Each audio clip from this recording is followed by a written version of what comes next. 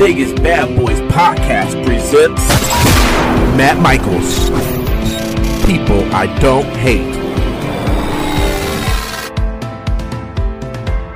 Hey everybody, it's Matt Michaels here on the Vegas Bad Boys podcasting, and today I am joined by one of the hottest young up-and-comers on the West Coast, and probably in all of wrestling today, Jordan Cruz. What's up, Jordan, man? Hey, what's going on, man? How's it going? You know, just kind of still kind of thinking about everything that went on this past weekend. I know that you not only got work out here in Vegas for the Survival of the Fittest show, but you also did a little bit of a California loop as well. Best of the West, and also a Lucha show, and you worked with a couple of the guys. We were kind of talking before we started here.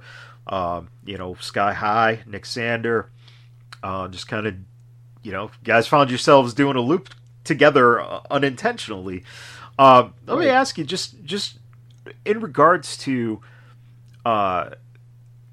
going and running into the same guys, over the last couple of years, since you've started making your way onto shows, since you've gotten more exposure, since you're getting a lot more experience and you're getting better every time you're out there, how is it for you being able to go into locker rooms and start seeing some of the same faces that you've been seeing around? Does it bring a little more comfortability and relaxation into knowing that, hey, this is cool. I'm getting to know these guys, and I'm getting to work with some of these guys. What has that experience been from your perspective as a guy who is not necessarily a young, rookie anymore? You're not green. You're now starting to hit those rungs of, being an experienced guy. And how has that been in terms of your journey? Did you ever think that this would be kind of what you were getting into, man?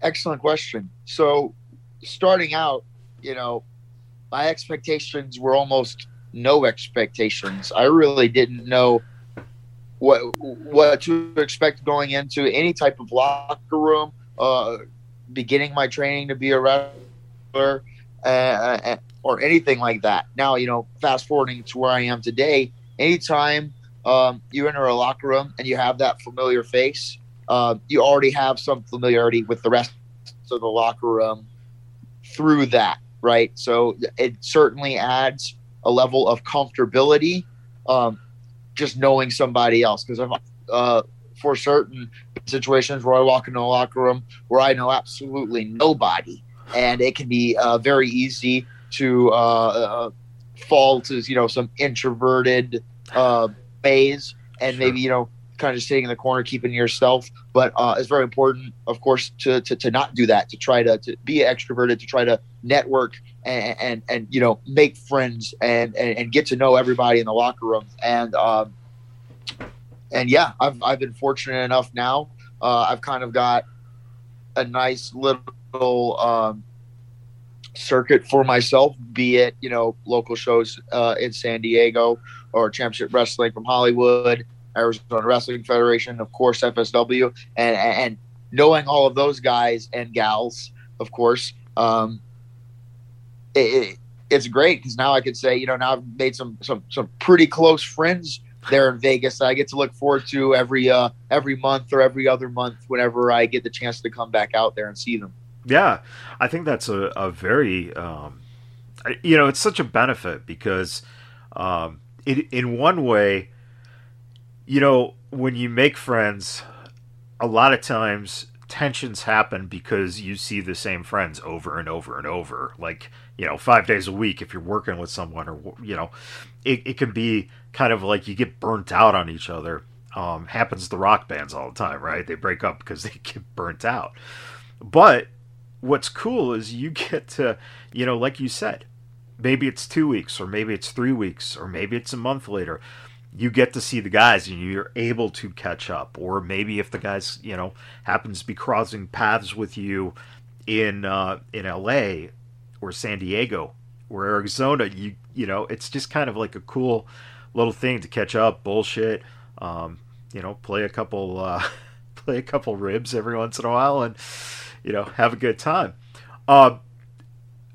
You train with B-Boy, and B-Boy is probably one of the most respected guys in the you know, the West Coast wrestling scene, and has been for 20 years. And I'm sure he probably, you know, doesn't want to be labeled like that as the older distinguished man he is now, but it really is true in terms of the respect that he has. What was it that drew you to the school, and is there something that you learned from him early on that kind of solidified to you that, hey, you know what, I think this is for me? Well, he's an excellent trainer, and you're absolutely right. He doesn't like talking about himself very much. He has that humility about him. Luckily for him, he has students like myself who will hype him up everywhere as I go. But no, he's an excellent trainer. He's an excellent coach. You said it yourself, one of the most respected on the West Coast. But you know, of course, he's not just on the West Coast. He's wrestled all over the world.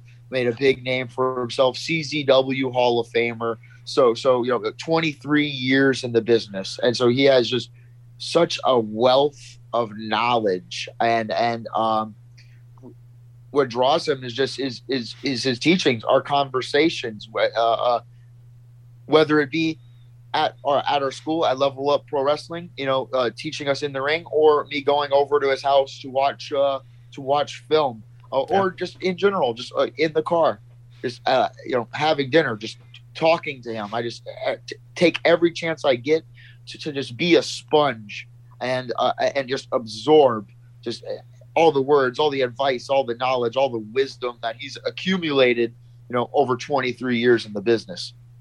Yeah, and you know, it's funny because I mean, B-Boy got on my radar when I was at UPW. I knew who he was, but shortly there, I think maybe around 2002 or 2003, B-Boy was doing stuff for MLW when MLW was just an infant company. So, you know, that wisdom and that experience, you know, to think that you've been trained by him, and then at the same time, you know, you're on shows with guys like Hammerstone, who, you know, are currently MLW royalty. And so it's amazing how you're getting the experience of kind of having a gap of the, you know, the bridge here to, you know, the past and the present, and you are now making your way as part of that future. When you first got in front of live audiences, what was your most difficult thing that you discovered in terms of taking it from the schooling to being in front of a crowd? Well, I think the big thing is, and one of the tougher things to overcome at the beginning stage of the pandemic last year, when I did a lot of wrestling in front of no crowd, you get used to that adrenaline rush that you get from the fans. It's not from the entrance song or the walk down the ring or the gear and the fancy lights, or all of that. Like that plays a part, but it's also the energy and the presence that the fans provide. Sure. It certainly takes a lot of getting used to, though. It's just one of those things.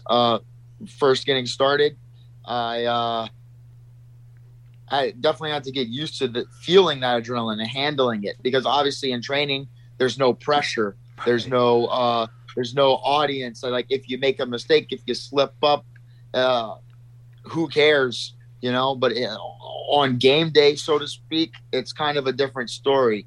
But at the end of the day, you just have to remember that, you know, it's still the same 3 ropes, still 4 corners. There's still the same canvas. You know, the movements, the transitions, the holds, the the strikes, it's the same whether there's a person there or not watching. Right.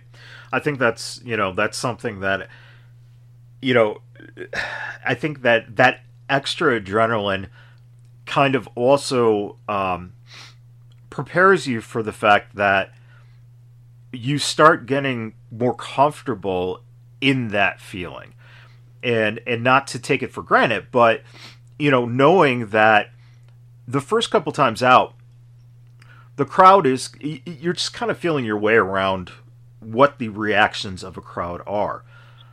But once you start to get to know that feeling and that adrenaline rush coming with it, and now you start to know how you get to play that audience, you can feel when the crowd is giving you that certain energy where you might even be able to, start calling things on the fly because of the reactions going on. I think that is something that you can start seeing a little bit in your development, where I think you're becoming more comfortable in being able to deliver in what you're feeling around you, and not just, sticking to like, hey, we got to do this, we got to hit this, we got to hit that. Do you think that when you look at that psychology of wrestling and adding that condition of the fans in, that is something that you're finding very enjoyable on this journey? And do you ever, look at yourself and go, you're a good looking guy, you got the youth, a lot of times you're going to be looked at as the baby. Do you look at it as like, hey man, I just want to play with, I don't care if I'm a face or a heel, I just want to play with that moment and what we're creating in the ring at that particular time? Yeah, I don't really care what I am either way necessarily. As far as if I'm playing the face role, the heel role, I just like telling the story in the ring. Right. And it certainly takes getting used to with the fans, because also in the very beginning, the fans don't know who you are. And so you have to win them over one way or the other way. Right. Right. They, especially depending on the audience, they some fans are a little bit tougher on people, right? And won't necessarily give them that reaction as easily. So when you come out and you kind of hear crickets, that's not necessarily a bad thing. It's just a challenge to overcome. So for me, it's all about finding that outcome, or figuring out what the outcome is, the desired outcome as the wrestlers and the match itself, and then telling the story and doing the necessary things that'll get you there. Yeah. That's a very good, I love that idea, finding the necessary things that will get you there.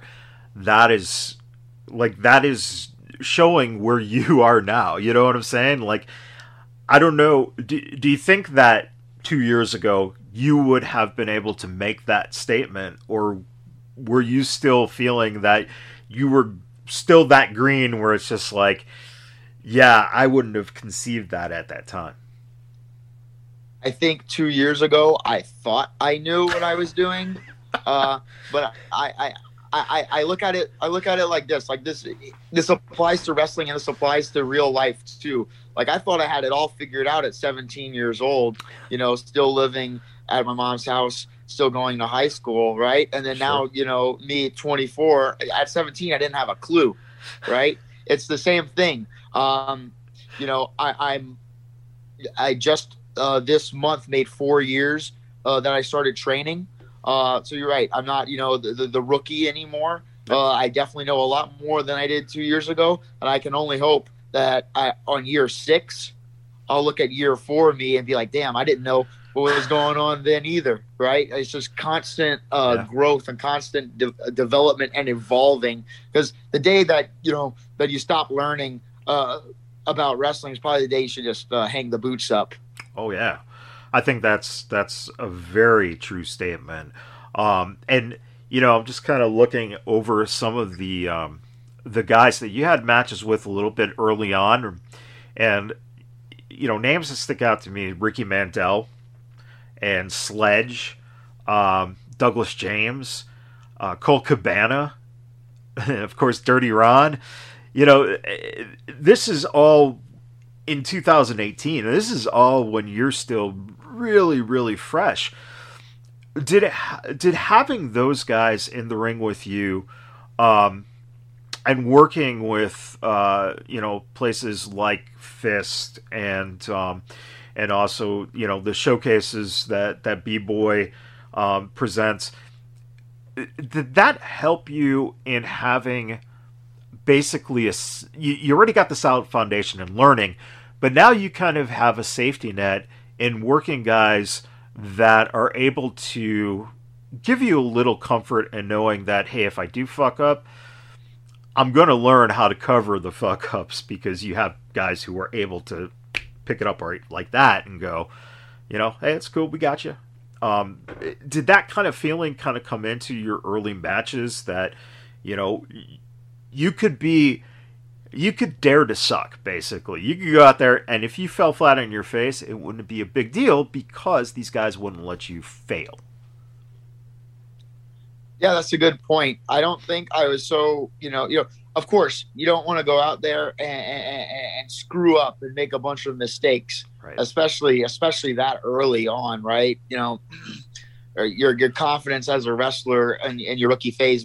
I'm not saying it's necessarily low. I'm not saying, and I can't speak for everyone, but you're still learning how to build that confidence up as a wrestler, especially that first year you're in. So I would say it's more so having those guys to lean on. Sure. That I wasn't put in a position necessarily where I had to make the decisions and figure things out if things were going awry. You have to learn how to do that over time. And I'm figuring it out. I still have a lot of growth, right?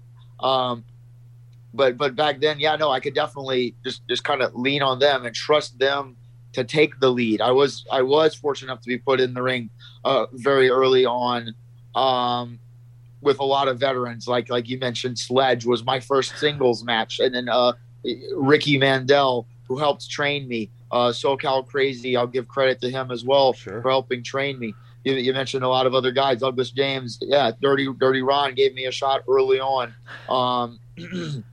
Yes, of course. B-Boy gave me a lot of opportunities, and is still giving me plenty of opportunities to this day. Very grateful for that as well. It all played a part for sure. And one of your first heavyweight title matches was for Fist against Danny Limelight. Do you kind of see? Danny's had an interesting journey, and I think, do you kind of see a parallel in yourself, maybe where Danny was 5 years ago or so, 4 or 5 years ago, to kind of where, you are now, in terms of that, that same type of, because I really feel that a lot of what Danny has, that's something that he's developed, and I think that's something that you're starting to develop. You're starting to find, some of that charisma. You're starting to find some of that skill in the ring that, 3 or 4 years from now, you're definitely going to be in a position where, we're kind of seeing Danny in now. Is that fair to say that that's kind of a decent comparison in terms of, what you felt in terms of working him and, having seen what he's been able to accomplish? That is an interesting comparison, especially, talking about our wrestling styles. There's certainly some differences, in terms of athleticism. He's more in the air, and I'm more on the ground. Sure. But working with him early on, and actually I wrestled him this year for Championship Wrestling from Hollywood. Right. It didn't air. So at some point, I hope that gets out there, because I was very happy with how that went. What I liked was seeing the growth from that first match, from where again I kind of had to lean on him to that match today, or this past year rather. Seeing both of our growth, but more specifically my growth, because he was already good. I'm just starting to get to the point where people are starting to talk about me more this year. So I certainly hope to get to where he's gone, where he's already been.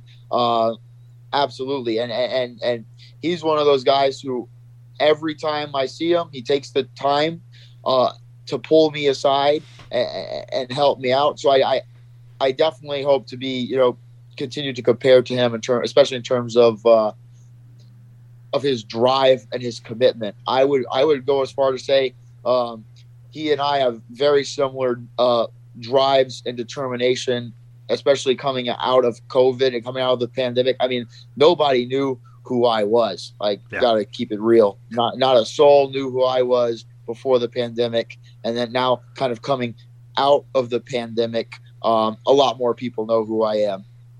Yeah, and going along those lines of thinking, when was the point that you were able to start hooking up with Dave Marquez? When did Championship Wrestling from Hollywood start taking an interest in you? Was it at the beginning of the pandemic, or was it right before that time? So it was a little bit after, or kind of more in the meat of the pandemic. I already had worked, not for Hollywood, but I had already, I already knew David Marquez, and I did ring crew for Championship Wrestling from Hollywood early on, and Sure. things like that. So the guys already mostly knew who I was, also from working with B-Boy, or when I started at SoCal Pro. So a lot of the people already knew that I wrestled, that I trained, everything like that. Actually getting the opportunity, it didn't start until Primetime Live. Sure. So I got an opportunity of a lifetime.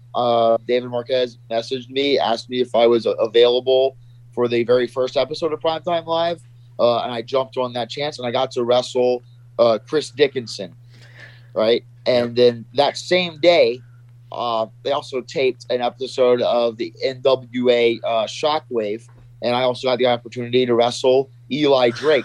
So in the same day, I wrestled the single two biggest matches of my whole career. So that was definitely a very nerve-wracking day for me. But I did enough.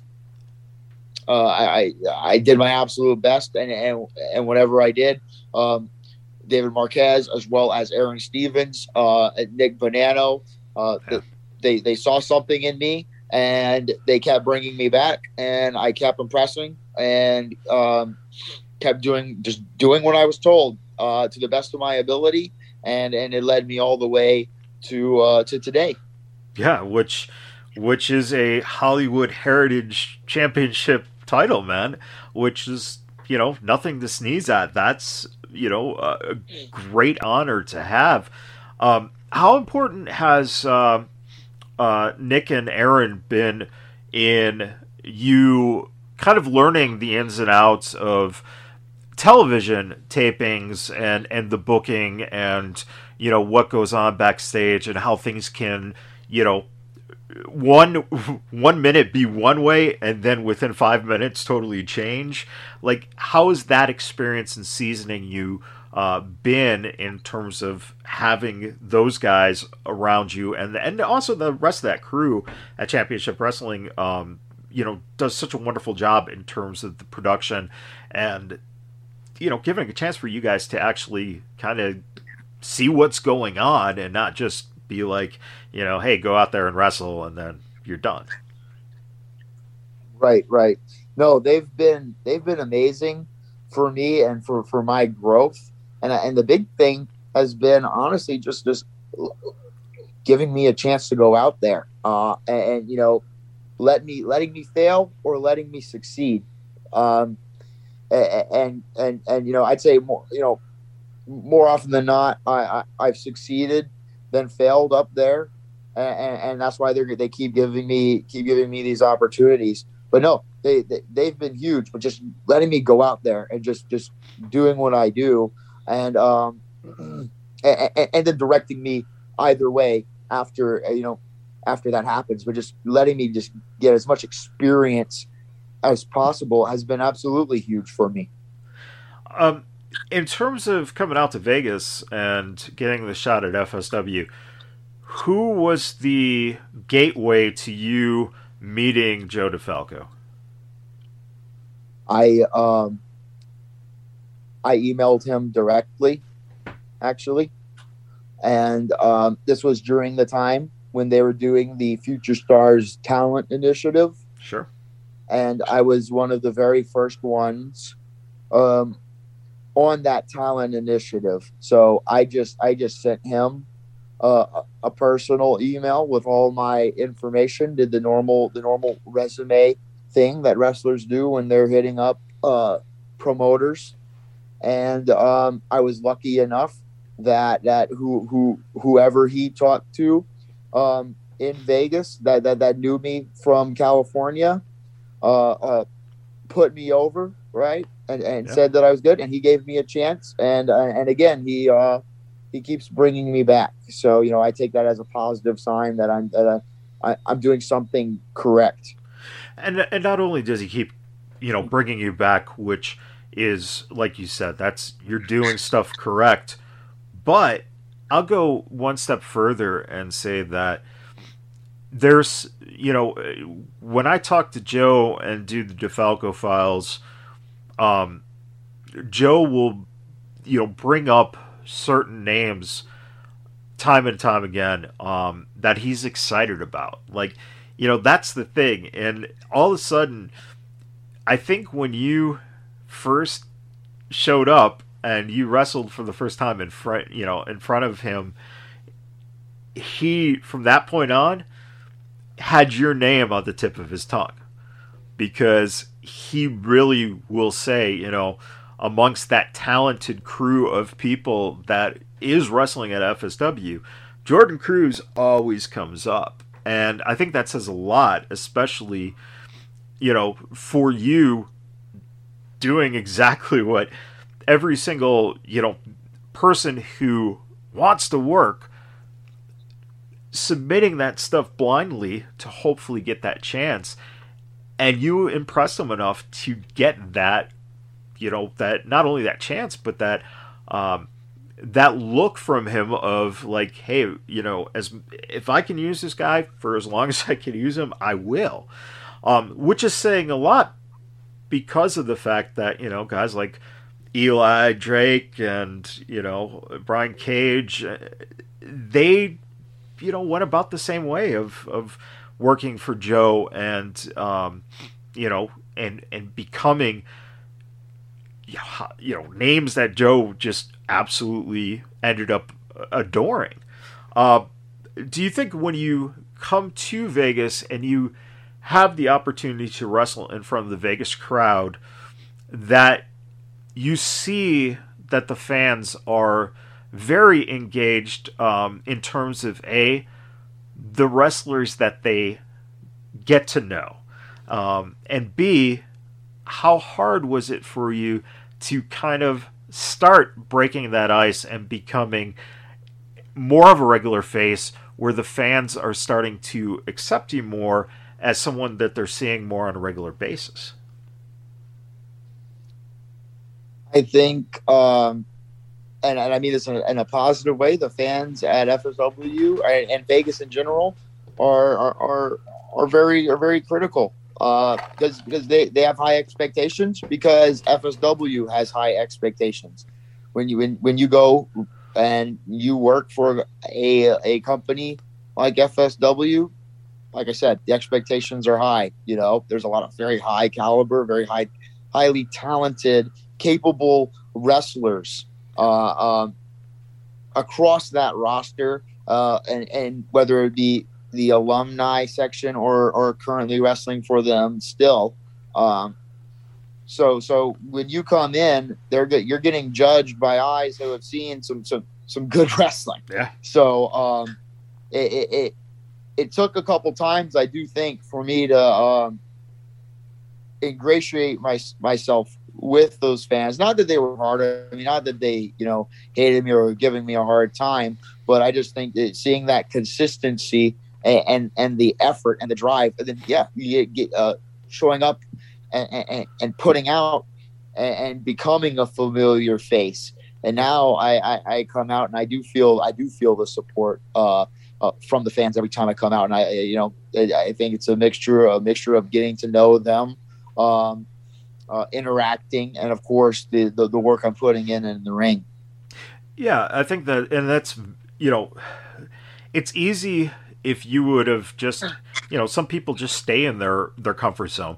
So if you would have just stayed in San Diego or stayed in San Diego and LA, that Southern California area, in your early development, within the first 5 years of your career, that might give you comfort, but that's not expanding the base. And I think that, taking that leap in faith in yourself to then go in front of crowds who have never seen you before and work hard enough and well enough to then be invited back. And now the fans start accepting you as someone, like you said, they're very critical because you look at all the talent around you, and that's what the fan base does, is they will let you know if they are not buying your stuff. And it's really nice to see that you've integrated yourself very well out here. Now let me ask you, in 2019 you had a chance to take part in the Young Lions Cup. What was that experience like for you in terms of it being at that point? It's July of 2019. So, we're a year away from the pandemic, or just under a year away from the pandemic. And you're about a year and a half or so into, doing live matches and getting that experience.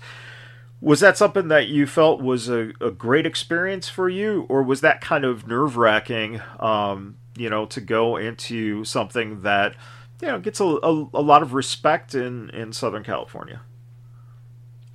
It was certainly a challenge. It was a great experience.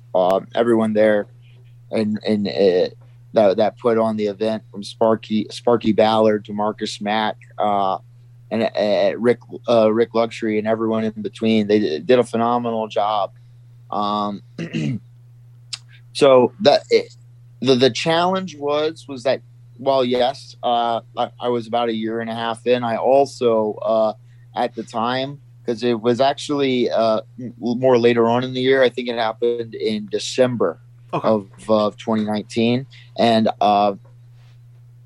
2019, I didn't wrestle for almost the entire year because I was deployed. So I got deployed in, I believe, it was March or April of 2019. And I was gone until November of 2019. So very early on in my career, there was a lot of reps that I definitely needed in those months that I did not get. And I came back, and a month later, I got thrown into the Young Lions Cup, right? Where so many talented guys that were in that class alone, from Alpha Zoe to Daniel Garcia to Preston Vance, better known now as Dark Order's number 10, who he was the guy that I worked with. Titus Alexander, who won the whole thing. Viva Van, myself. So so many talented wrestlers in there. I was proud of my performance, considering I had taken 7 months off and was only a month back. I certainly wish that I could get a redo. Not because I think it went poorly, but because I know how much I've progressed and improved. So like if I could have a match with Preston Vance now, I just know how much better it would be. So, but that's always the cool thing too, is working with guys I worked with early on, and then getting the chance to wrestle them later on, and seeing the growth in those performances is always rewarding. Sure.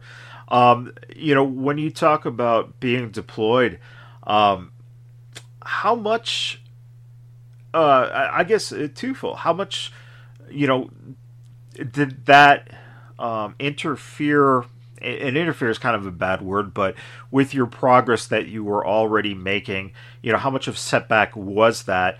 And does that experience also help you in terms of how you were able to listen and understand and execute what you're being asked to do? I won't say that it hindered me, but it's like pressing the pause button. Sure. On the DVR, and then on a movie, and then turning it back on 6 months later. You might have forgot the whole plot from the first half of the movie that you watched, right? So it's just one of those things where I can't complain. It's the card I had to play at the time. That was what my hand was. And I don't regret it. I was glad to have served for 5 years. I was glad and grateful to get that deployment, right? Certainly I wanted to stay and wrestle and train and get better, but that deployment also taught me a great deal as well, about myself, about what I can handle from a physical and mental standpoint, patience, and because obviously a big thought is wanting to go home, and so I certainly learned a lot, and I definitely think that my time in the military helped me from a maturity standpoint, and also from a listening standpoint, and listening to the veterans in the wrestling locker room, and taking feedback, and not getting upset or butthurt, if you will, at people who are just trying to help me improve. Yeah. Now this is a question I ask because of the fact that a lot of times, guys will serve and then start their wrestling training and start pursuing it as a profession when they get back. Was there any knowledge amongst anyone that you worked with in the military that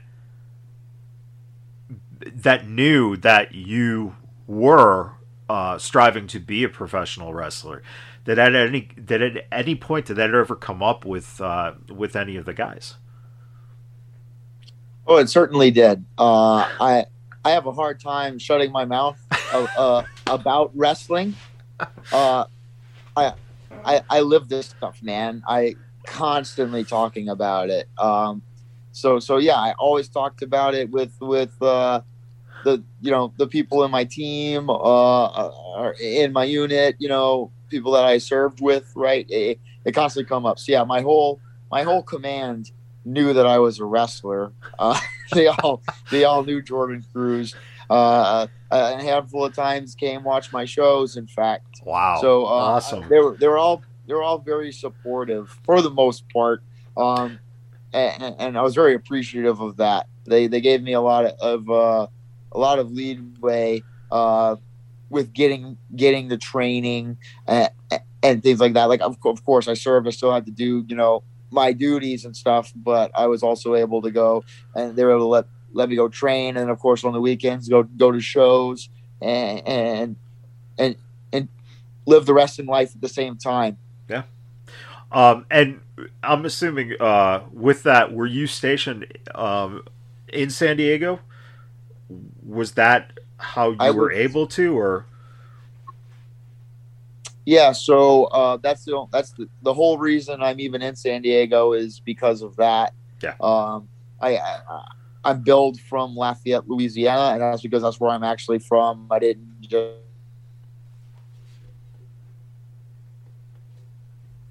randomly there. I got stationed at Camp Pendleton, which is about 45 minutes north of San Diego, and that's where that's where I ended up. I started training about a year after I got to California, and things like that. I started training. I started training at SoCal Pro Wrestling, which was only like a 30-minute drive. Right. And then eventually started moving down to Level Up. Now I live in San Diego, and instead of taking 3 hours or whatever with traffic, it's now a 10-minute drive for me to get to Level Up. So I pretty much live at that school now.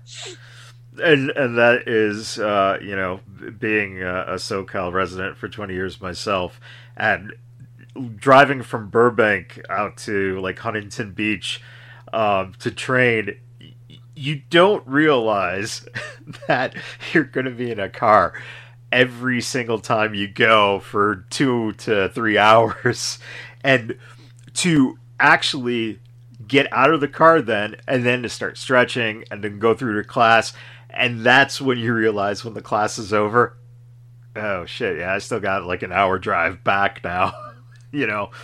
So it shows a lot of dedication. I don't think a lot of people really understand or comprehend that when you're in Southern California, that really is kind of, you have to be passionate about wanting to wrestle, because of the fact that there is a lot of sitting in the car time, and whether it be going to training or driving to gigs, it spends a lot of time in the car. Have you found traveling partners throughout the years that you enjoy, sharing a car ride with, and having a little pool of money to kind of cover the costs of what it takes to get around that vast area of Southern California, let alone coming out to Vegas or Arizona? Oh, certainly. That's a lot of the reason that I wrestle the places I wrestle is because very early on, I was told you got to do the drives, you got to make it down, you got to show up. It's all stuff that sounds cliche, but it's very true. And so very early on, I always hopped in the car. Anytime anybody was leaving to go to LA or Arizona or wherever, I tried to get in and go. And yeah, now that I'm kind of doing these drives on my own, I always try to bring people along myself. And yeah, have a ton of good riding partners. Mostly the guys that Level Up. They're really good about coming with me and showing up and doing the right things. Like J2 Mattioli, Hunter Freeman, Michael Hopkins, and there's a lot more names coming out of there that they just need some opportunities. Yeah. But you'll be hearing about them as well soon. I love that about the way you just phrased that, is because one of the things that I think that especially younger guys who kind of have that little maybe insecurity about, like, hey, I'm trying to make it, why would I want to put over other guys to to other promoters and whatnot. And I think just even you mentioning and saying that, like, you're going to be hearing a lot more names coming out of the school, I think that just shows where your head is. And I think that, that's a lot more maturity on your end than a lot of, kids your age who are all about the, hey, there's 4 or 5 of us, we are the ones who we think we're so good, and that's it. We're not going to put you over. We're not going to, we're not going to do this or that or the other. We're in it for ourselves. And I think that shows, again, the way you've been able to listen and absorb. And I think that is a pathway to getting to that next level where you're trying to, wrestle, a guy like Vance again, but now for AEW, and I think that's really exciting to hear. When you were growing up, was wrestling something that you put any kind of focus into, or did you find it at a later age? What was your general flirtation with the wrestling world that got you interested in getting into the ring? Like most people, I pretty much always loved it. Almost my entire life, I watched it, and I just never fell out of love with it like some people do. Sure. I remember growing up, every kid in school watched wrestling, right? And then slowly over time, one person falls out of it, one person watches something else, some guy gets into something else. Wrestling was always the number one for me. And sure, I found other interests. I got into sports. I mean, I played football. I did a lot of other things. Joined the military for crying out loud. But it was always deep down what I knew I wanted to do. That's why everything else I've done or ventured out into, wrestling always is something that I end up going back to. Not that I've left wrestling, but like, sure, joining the military, I still ended up starting to train, right? So I knew it from an early age that this was the dream job, and I did a lot of things to position myself to go that way. I've been watching film for wrestling is nothing new to me. Like I'd be watching, old school wrestling in high school, just looking stuff up on YouTube. You know what I mean? Yeah. So I love to watch. I love to do so. So growing up, I would do that. I started hitting the gym, of course, for sports. And a lot of times I didn't have a choice but to work out. Sure. But that was part of it as well. I used to buy tapes from the WWA4. I'll give them a shout out in Georgia. Okay. They used to have these tapes where they'd show you how to do wrestling moves. And I remember I bought this 8-disc set or whatever. Got my mom to buy it for me or whatever. And I watched that, and they were, this is how you lock up. This is how you scoop slam. This is how you take the wrist lock, So I've always been passionate about it. And so, now that I have the opportunity to do it, I, certainly haven't lost that. Sure. And that's exciting too. I think that, anytime you go into a profession, and I think that that's the key word, is when you want to become a professional at it, you need to have a working knowledge of things that have come before you, not necessarily just things that you like to see, And I think that kind of gets lost sometimes, where, some people will just be bored to death, watching some stuff from WCCW in Texas back in the 80s, right? They just can't comprehend why would I watch this? I mean, yeah, okay, the Von Erichs are legendary, but, you look at it, it's just they're not doing, the same stuff that I'm used to seeing now. For you, when and this is kind of a weird thought, but when you were watching wrestling all those years, do you think you realized how much you were absorbing from the stories you were actually seeing? so that now it translates for you where you could watch something and now you can break it down a little bit easier because that was something that was almost second nature to you, not knowing it back then. Yeah, so watching things now, or or rewatching things that I remember watching, like whether it be as a kid, watching it live or replay or whatever.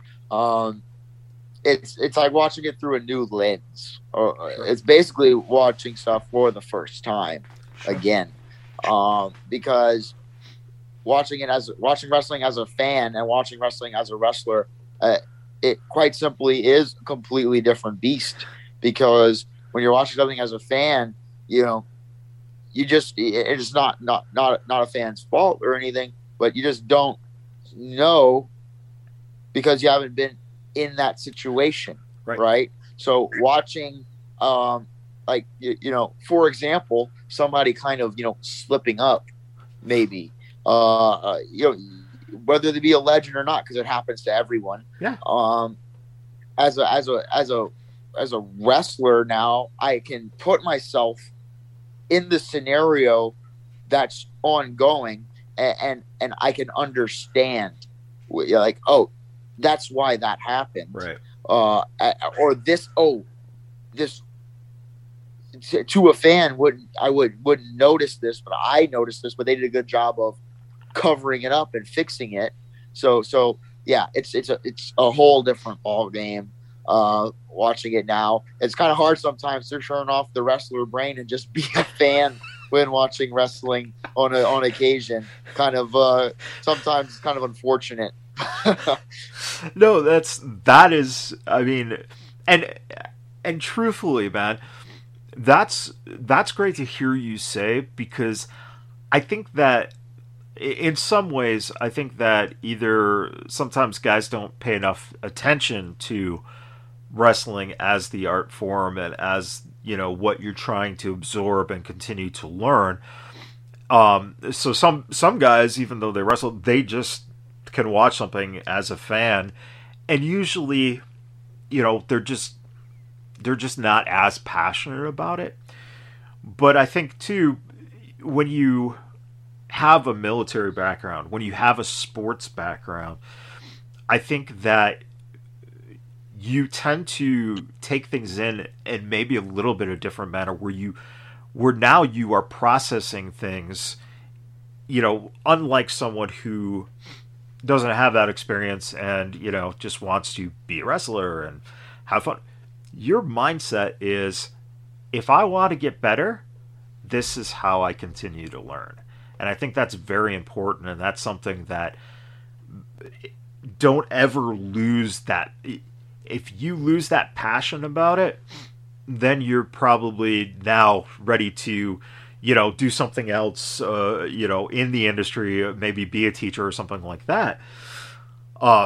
So that's really good to hear that you have trouble turning it off, because you should be seeing things in matches that is totally blind for the layman eye. And I think that's amazing that you're saying that, and keeping in context how young you still are in your life.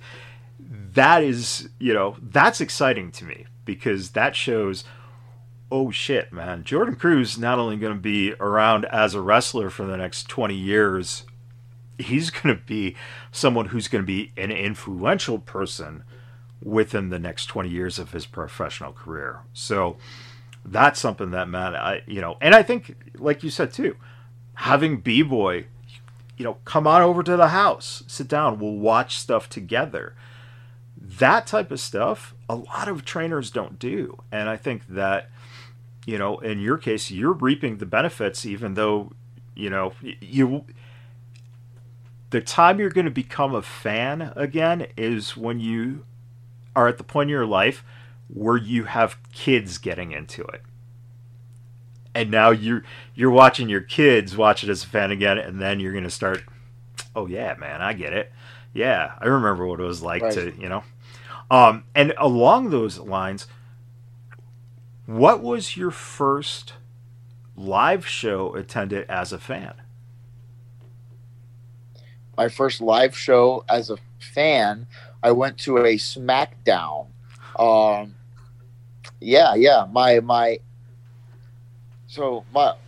mom, God bless her, she just doesn't get wrestling. She tries and she watches me, but it's just not her thing. Sure. And that's okay. But my aunt and my grandpa are huge wrestling fans.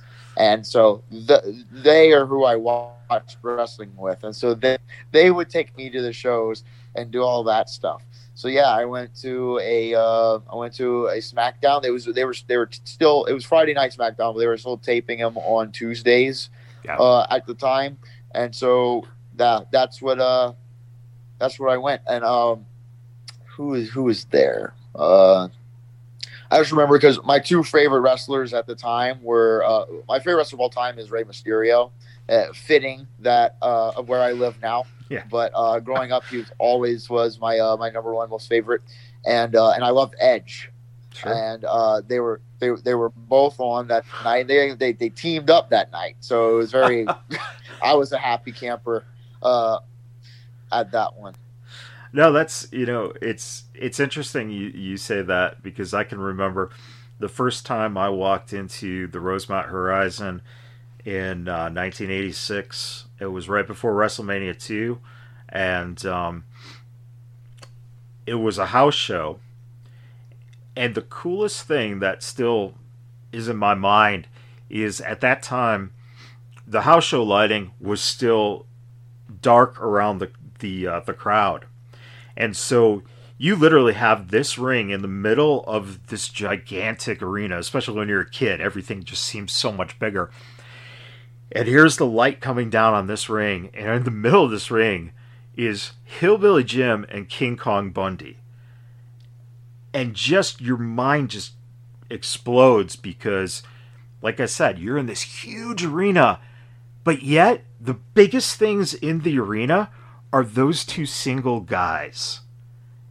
And it was just like, it was the revelation. It was like, oh man, I really like this. I really get this now. It's one thing to watch it on TV. It's, it's fun, and your friends or siblings you can wrestle around with while you're watching wrestling. But that first moment you walk in, you smell that smell of the concessions, and Rosemont Horizon had, because it was it wasn't too old, but it was a fairly used arena. It had that smell of urine that, you get that, like, that's, and so you start taking these things in as a kid. And I think that as you grow as a person, that stuff kind of sticks with you. And I love the fact that here you are, your first live event, you get to see your two favorites teaming together.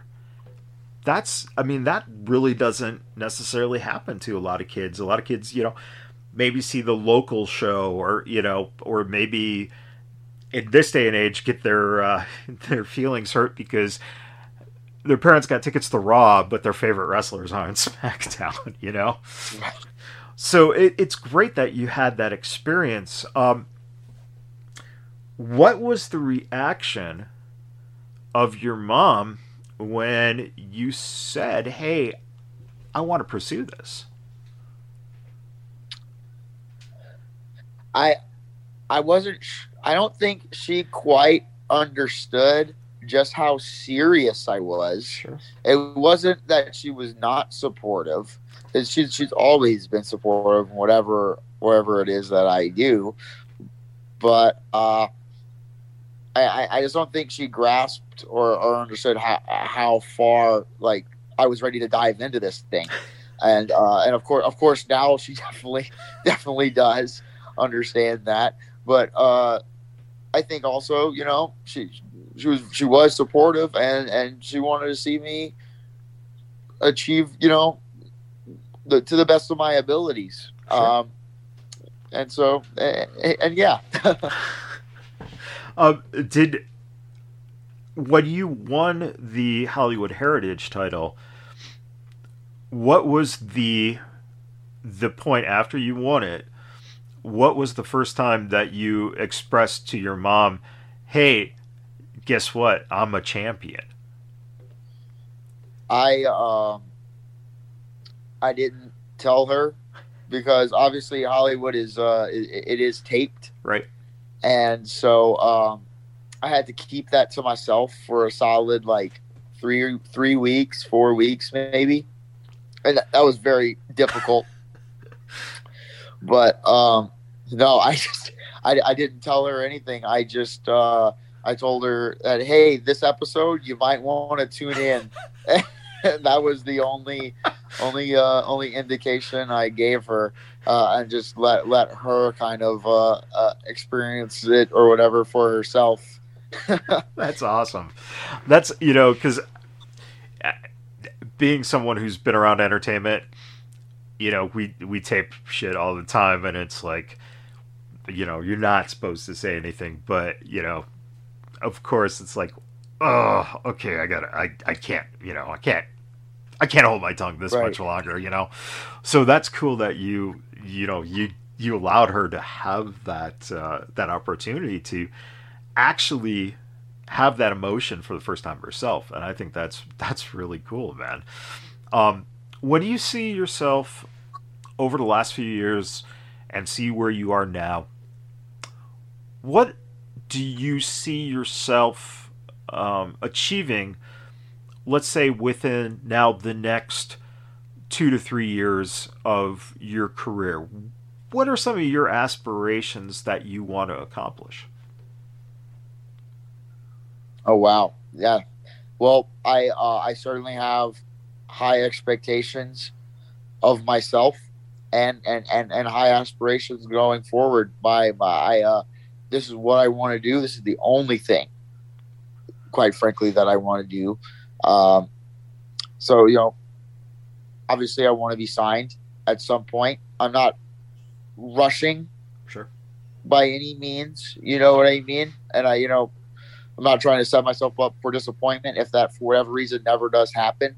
But that's certainly a top goal of mine, to continue to develop myself and my skills. Because like I said, I've improved a lot. I still have a lot more improvements that I want to do. So I still want to get better as a wrestler, be the best possible wrestler that I can be. I want to go to Japan. I want to wrestle overseas. That's one of the biggest goals of my career that I absolutely have to do. I have to get out there to Japan. That's the wrestling that I most relate to. That's the thing that I am the biggest fan of. That's the wrestling where I will say that I kind of probably will turn my wrestler cap off a little bit and just watch as a fan. I got such a love for 90s All Japan and Noah. I could talk for days, but those are probably the top things in my list. Wrestle for more nationally televised. Like I was able to be on NWA Shockwave. I want to be on NWA again, or any company, Impact, Ring of Honor, of course, All Elite, of course, the WWE. I get everywhere as I can, really. Sure. And have you been able to have you had the opportunity to do anything with New Japan's dojo in LA?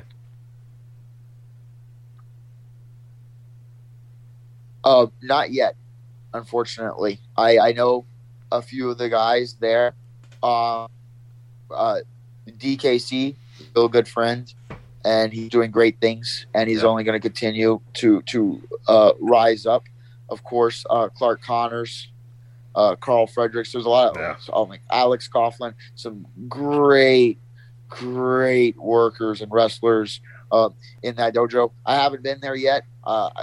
Certainly a place I'd like to be and would aspire to go to down the road whenever that opportunity is able to present itself.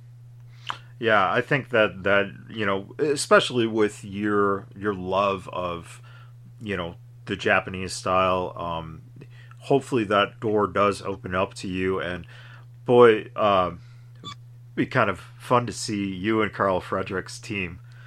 I think that that would be a pretty brutal tag team, man.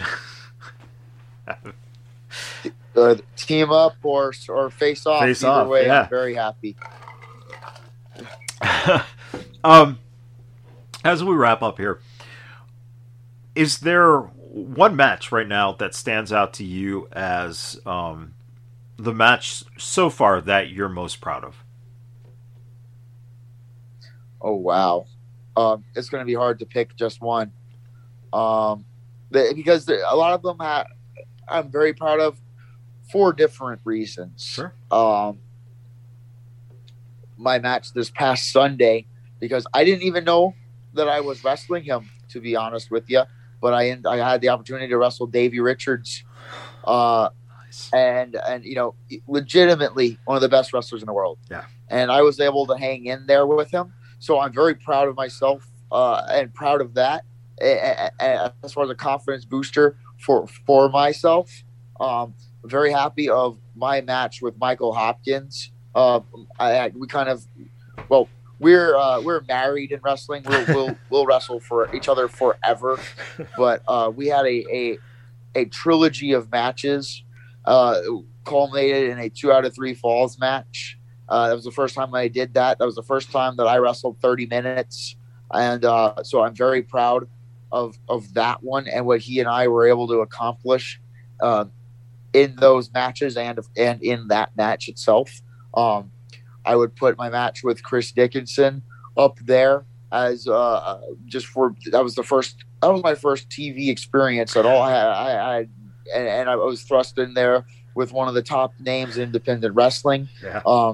My match with Richie Slade, where I won the Hollywood Heritage Championship, and the culmination of the hard work that I put in that went into that.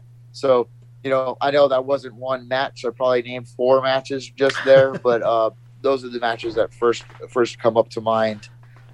No, and it's, you know what, I think that's, you nailed it, and that is that it really is, it's a loaded question because, as a performer that there are different circumstances that revolve around everything that you're doing. So you are going to, really like certain things because of those circumstances. And, it really is like, I'm sure, like, could you imagine like asking, The Undertaker, hey, what was your favorite match? And I'm sure Mark has a match that he says, but for a guy who's wrestled that long, it's got to be, impossible to even think of, well, what is my favorite match? Because, hey, man, this was great because of this associated with it. And I think that you're on the right track, man. You are doing everything in your power to make it to that next level. And I think that is the most encouraging thing in terms of seeing you grow, is that you have that fire, because like you said, this is it. This is what you want to do for the rest of your life. And I think that is one of the most admirable things, to be able to know this is something that makes me happy. This is something that makes me challenge myself.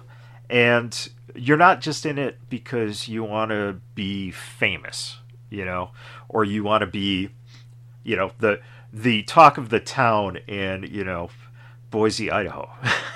So I think right. that, it's awesome to hear, you speak of it with such respect and such love, that what you're giving to the business is a literal thank you for what the business has given you, in terms of, being able to find that love as, a kid growing up. A lot of times people don't get that opportunity to explore that field of something that made them so happy as a kid. And and you stuck through it in terms of that rough period where, yeah, you'll try sports, or, how many guys get out of wrestling because it's not the coolest thing to tell a girl, like, hey, I like wrestling, and it's like, where are you going?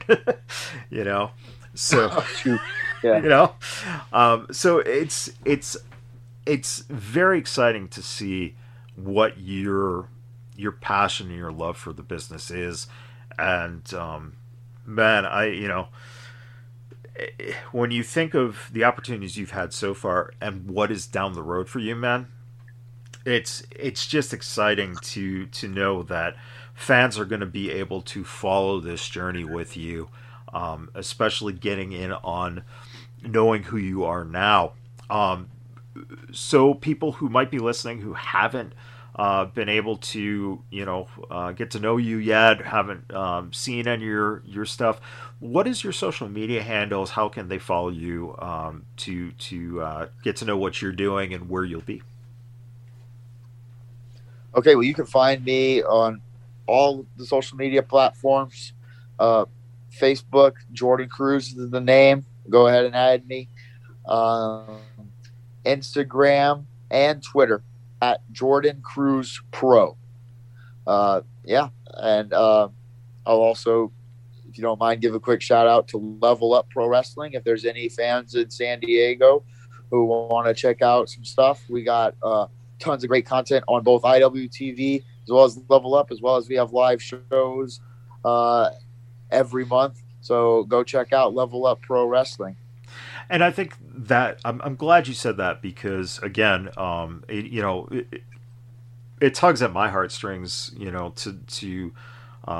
to know that you're in such good hands in Level Up, which is one of the majors out here on the West Coast, man. And I think that anyone who's listening who might have kids, if you're in the San Diego area, take the kids out to Level Up to see Jordan wrestle, because you're not going to get a better experience, down in San Diego than Level Up. However, I will say close second is Fist, so I want to put Fist out too. But there's a lot to see, and eventually, if kids start looking up to you like you looked up to Edge and Rey Mysterio, man, you're going to be ushering in a new foundation for people that you're going to be wrestling in 10 years who say, oh man, I listened to an interview with you once and I went to Level Up and I never looked back. Wow. Yeah, right? That's an amazing perspective to think about. Yeah. So, that's the whole thing, is that I think that as performers, we're so busy trying to entertain and trying to sustain something that will allow us, to live and live comfortably, that we kind of forget that no matter what, the beast keeps rolling. And that, it's just, as time goes on, we mature and we have more that we are giving back. But those kids who, were 10 years old now are going to be the next ones you're going to be seeing in the ring and going, man, sir, I looked up to you when I was 10 years old. And dude, when you start getting that stuff coming at you, you're going to think back and go, oh shit, man, this is kind of cool. Yeah, looking forward to those days. Absolutely, man. I really appreciate taking your time, man. And again, I encourage everyone, if they haven't seen your work, please check out Jordan's work, because you're not going to be disappointed. And man, every time you step in the ring, it's, like you said, I look at it through different eyes. Take that, I can't find that fan eye, and every time I watch what you're doing and get a chance to see you, especially live, it's fun to watch the little things that you're starting to do that are just really just up in your game, man. And I'm very excited to see what the next few years bring for you, and the world's in front of you, brother. And grab it by the reins and just hold on for that wild ride, man. Oh, wow. Yeah. Thank you very much. Absolutely. Everyone listening, thank you for tuning in, and we'll see you guys next time.